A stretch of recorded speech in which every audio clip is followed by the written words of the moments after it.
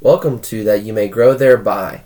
We are thankful that you have joined us today. This is a work of the Northern Kentucky Church of Christ. We are located at 18 Scott Drive in Florence, Kentucky, and you can reach us at our website, www.nkofcoc.com.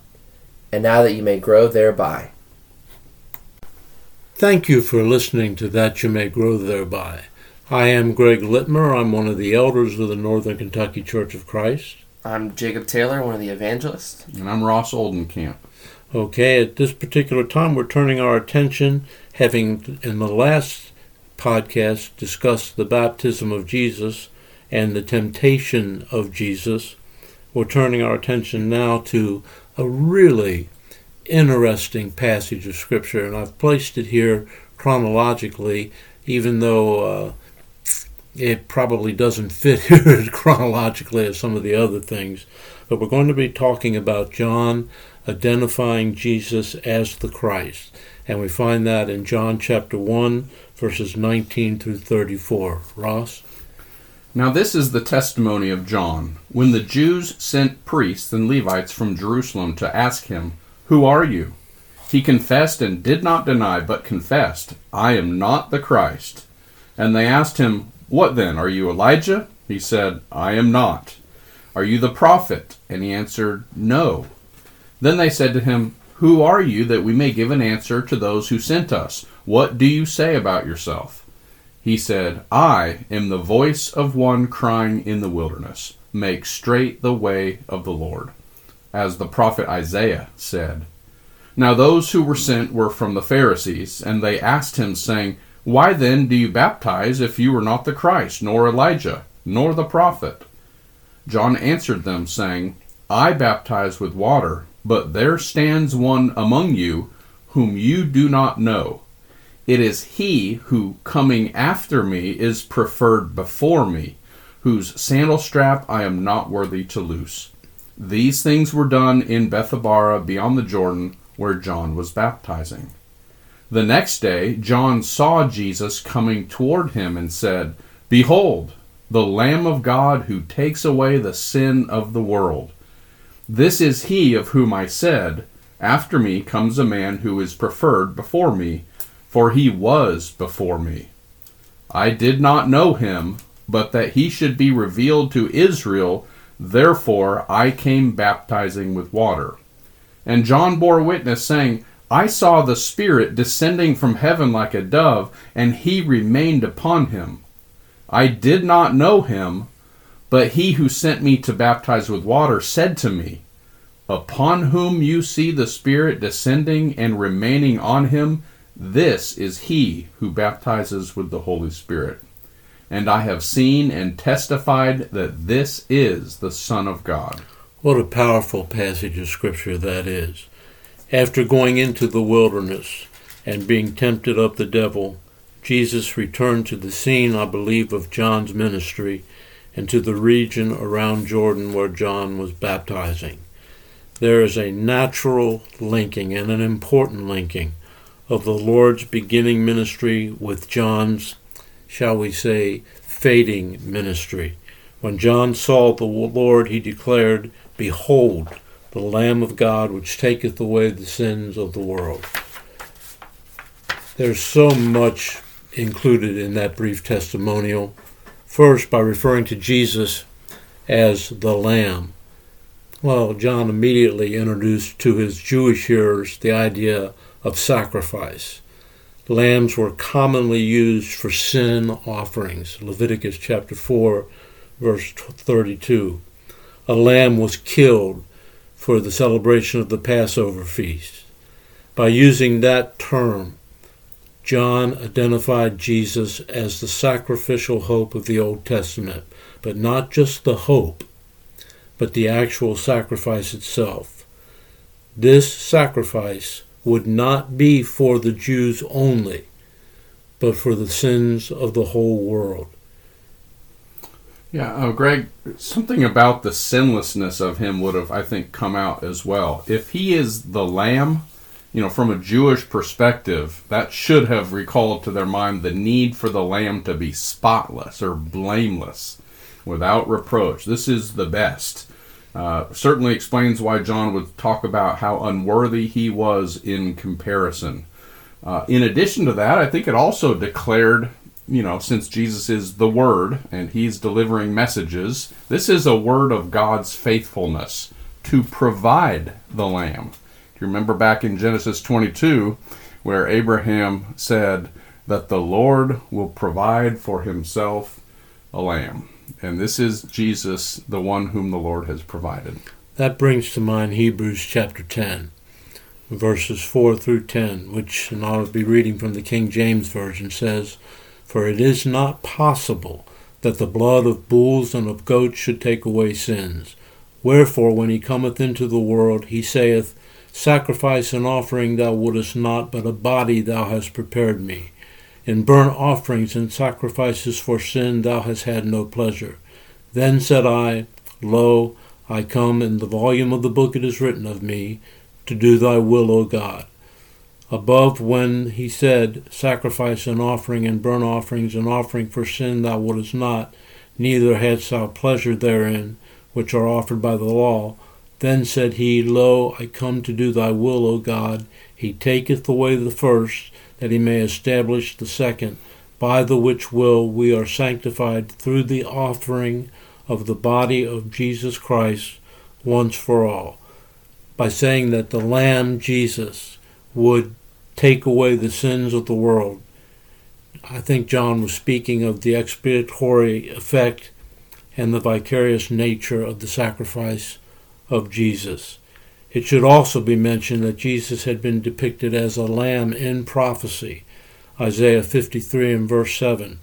He was oppressed and he was afflicted, yet he opened not his mouth. He is brought as a lamb to the slaughter, and as a sheep before his shearers is dumb, so he opened not his mouth.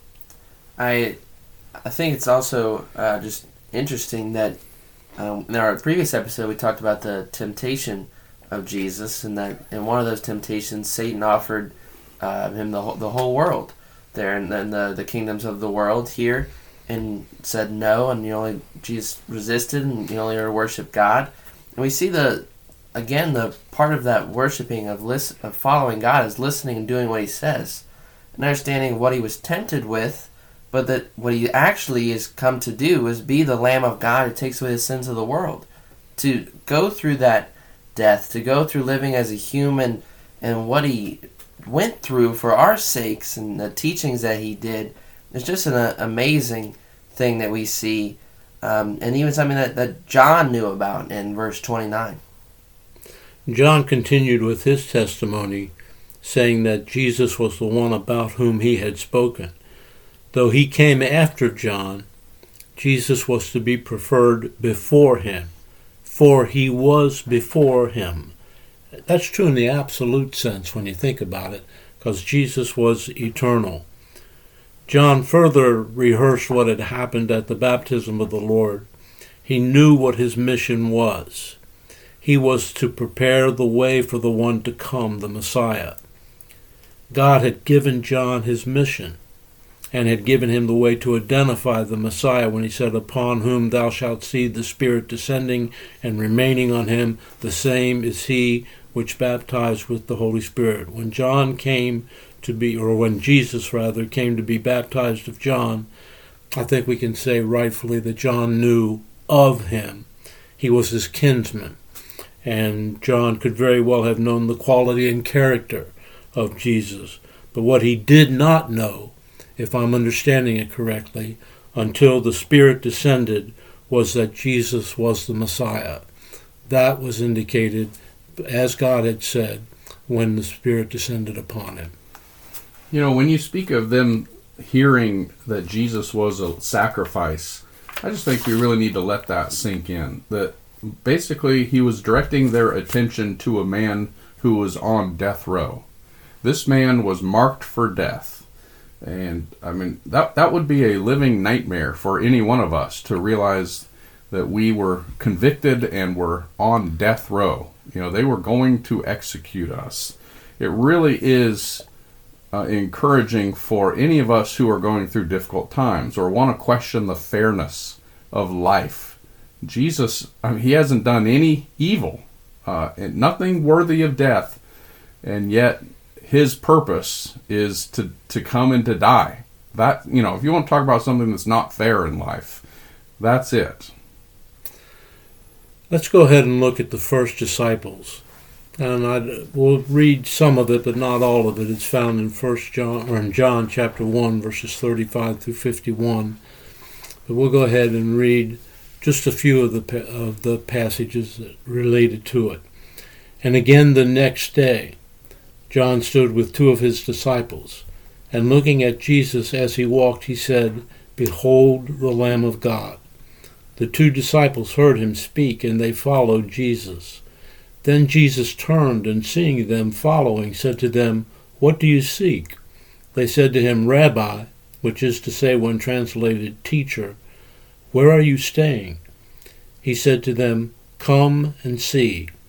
They came and saw where he was staying, and remained with him that day. Now it was about the 10th hour. One of the two who heard John speak and followed him was Andrew, Simon Peter's brother.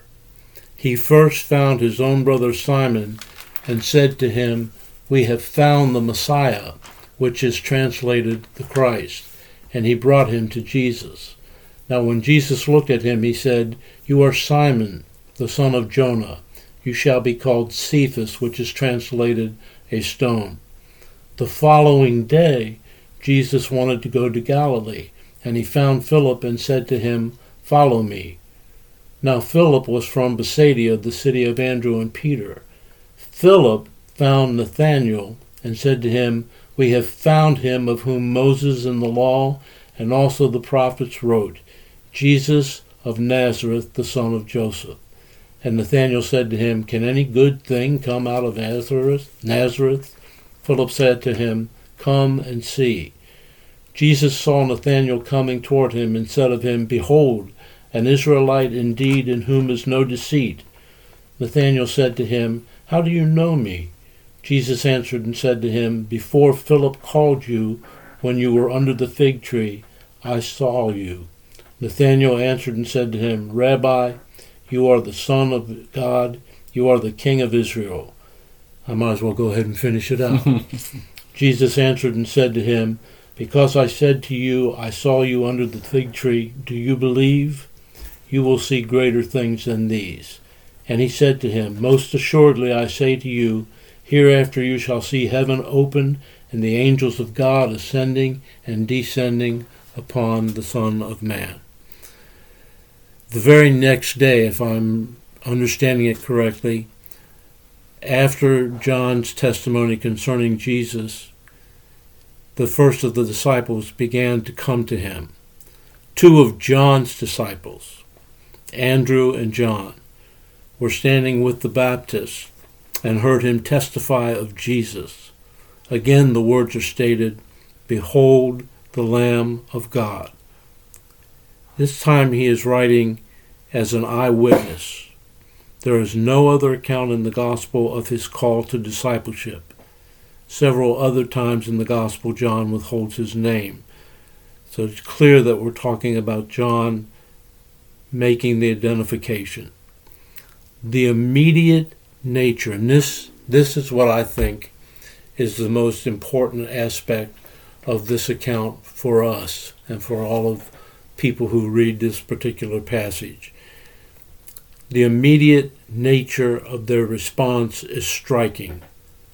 They heard and they followed. However, there must have been awe and reverence, and they were naturally hesitant to address Jesus, so they followed him from behind. It was Jesus who opened up the way for them by asking, "What do you seek?" They responded by asking him where he lived, and then comes what is really the challenge of Christianity. Jesus said, "Come and see." What we're seeing here, I believe, is the first lesson in evangelism that we find in the life of Christ and how one goes about it. Here is the question, or the invitation. Come and see. It was 4 p.m, according to the Jewish method of keeping time, when Jesus gave his invitation to those two men, and they were able to spend the day with him. But Andrew, before he did anything else, gives us again the first example of the passionate evangelism that should characterize all disciples of Jesus. Notice what it says. He first found his own brother Simon and said unto him, We have found the Messiah. Andrew brought his brother, Simon Peter, to Jesus. And our Lord saw in Peter what he could be and traced the course of his future with the words, Thou art Simon, the son of Jonah. Thou shalt be called Cephas.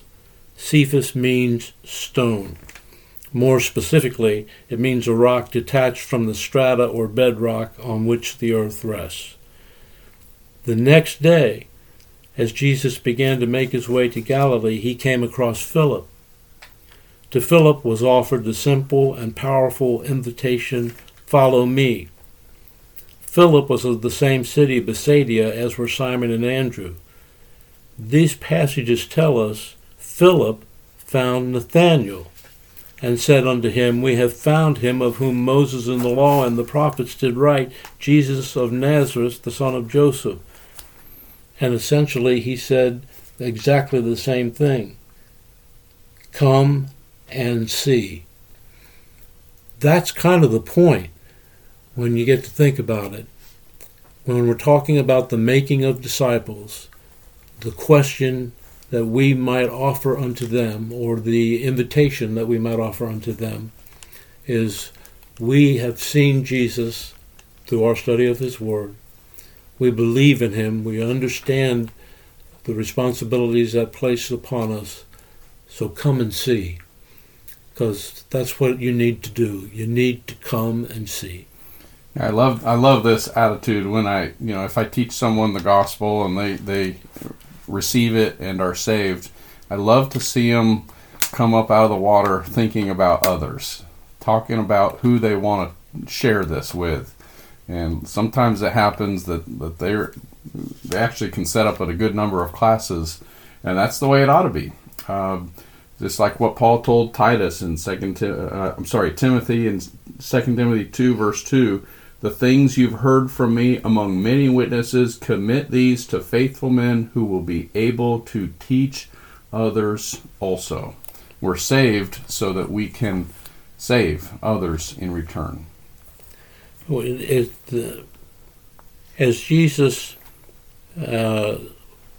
was talking to these individuals, and they in turn went out to find others to come and hear and see Jesus.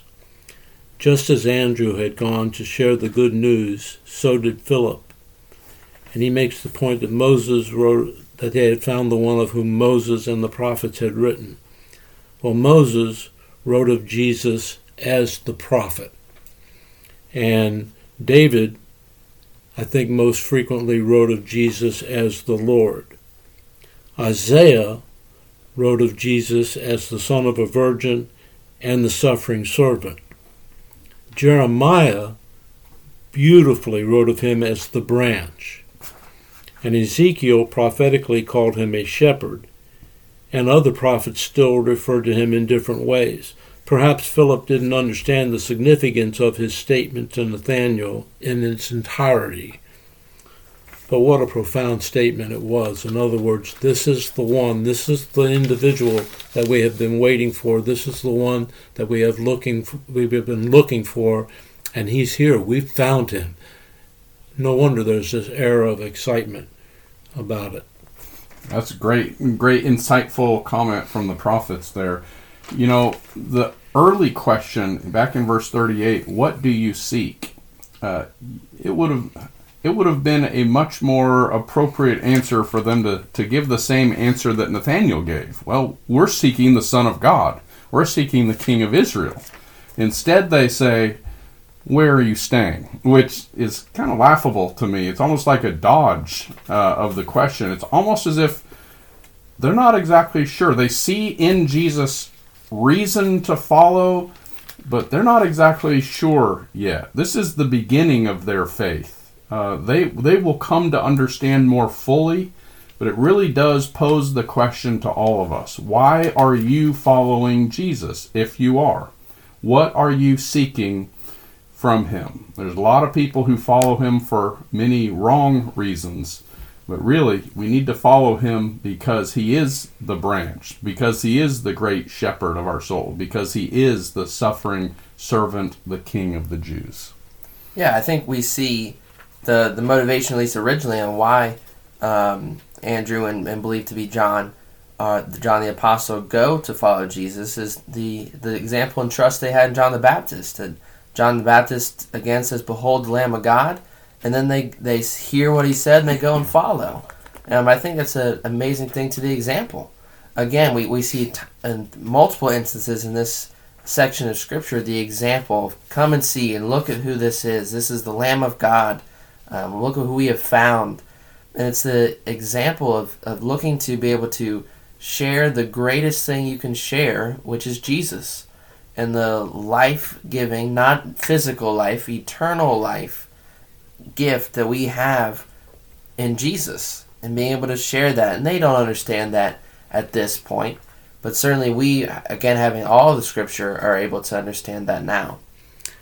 I want to look specifically at Nathanael's initial reaction because I think it's interesting. He didn't immediately burst forth with rejoicing that the Messiah had been found.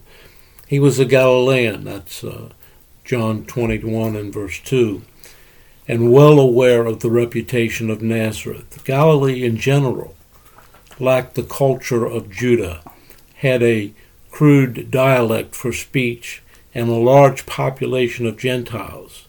It was viewed disparagingly, and I think Nazareth even more so. But again, there is that invitation, come and see. And then we have our Lord's words to Nathanael, "Behold, an Israelite indeed, in whom is no guile." Some see a reference to Jacob in this.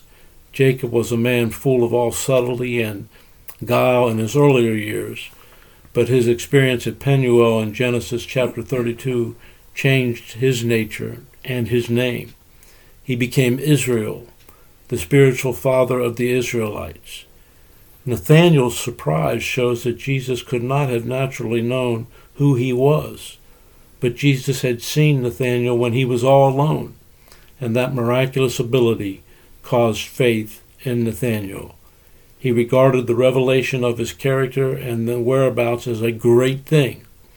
Yet Jesus assured him that he was destined to far greater things.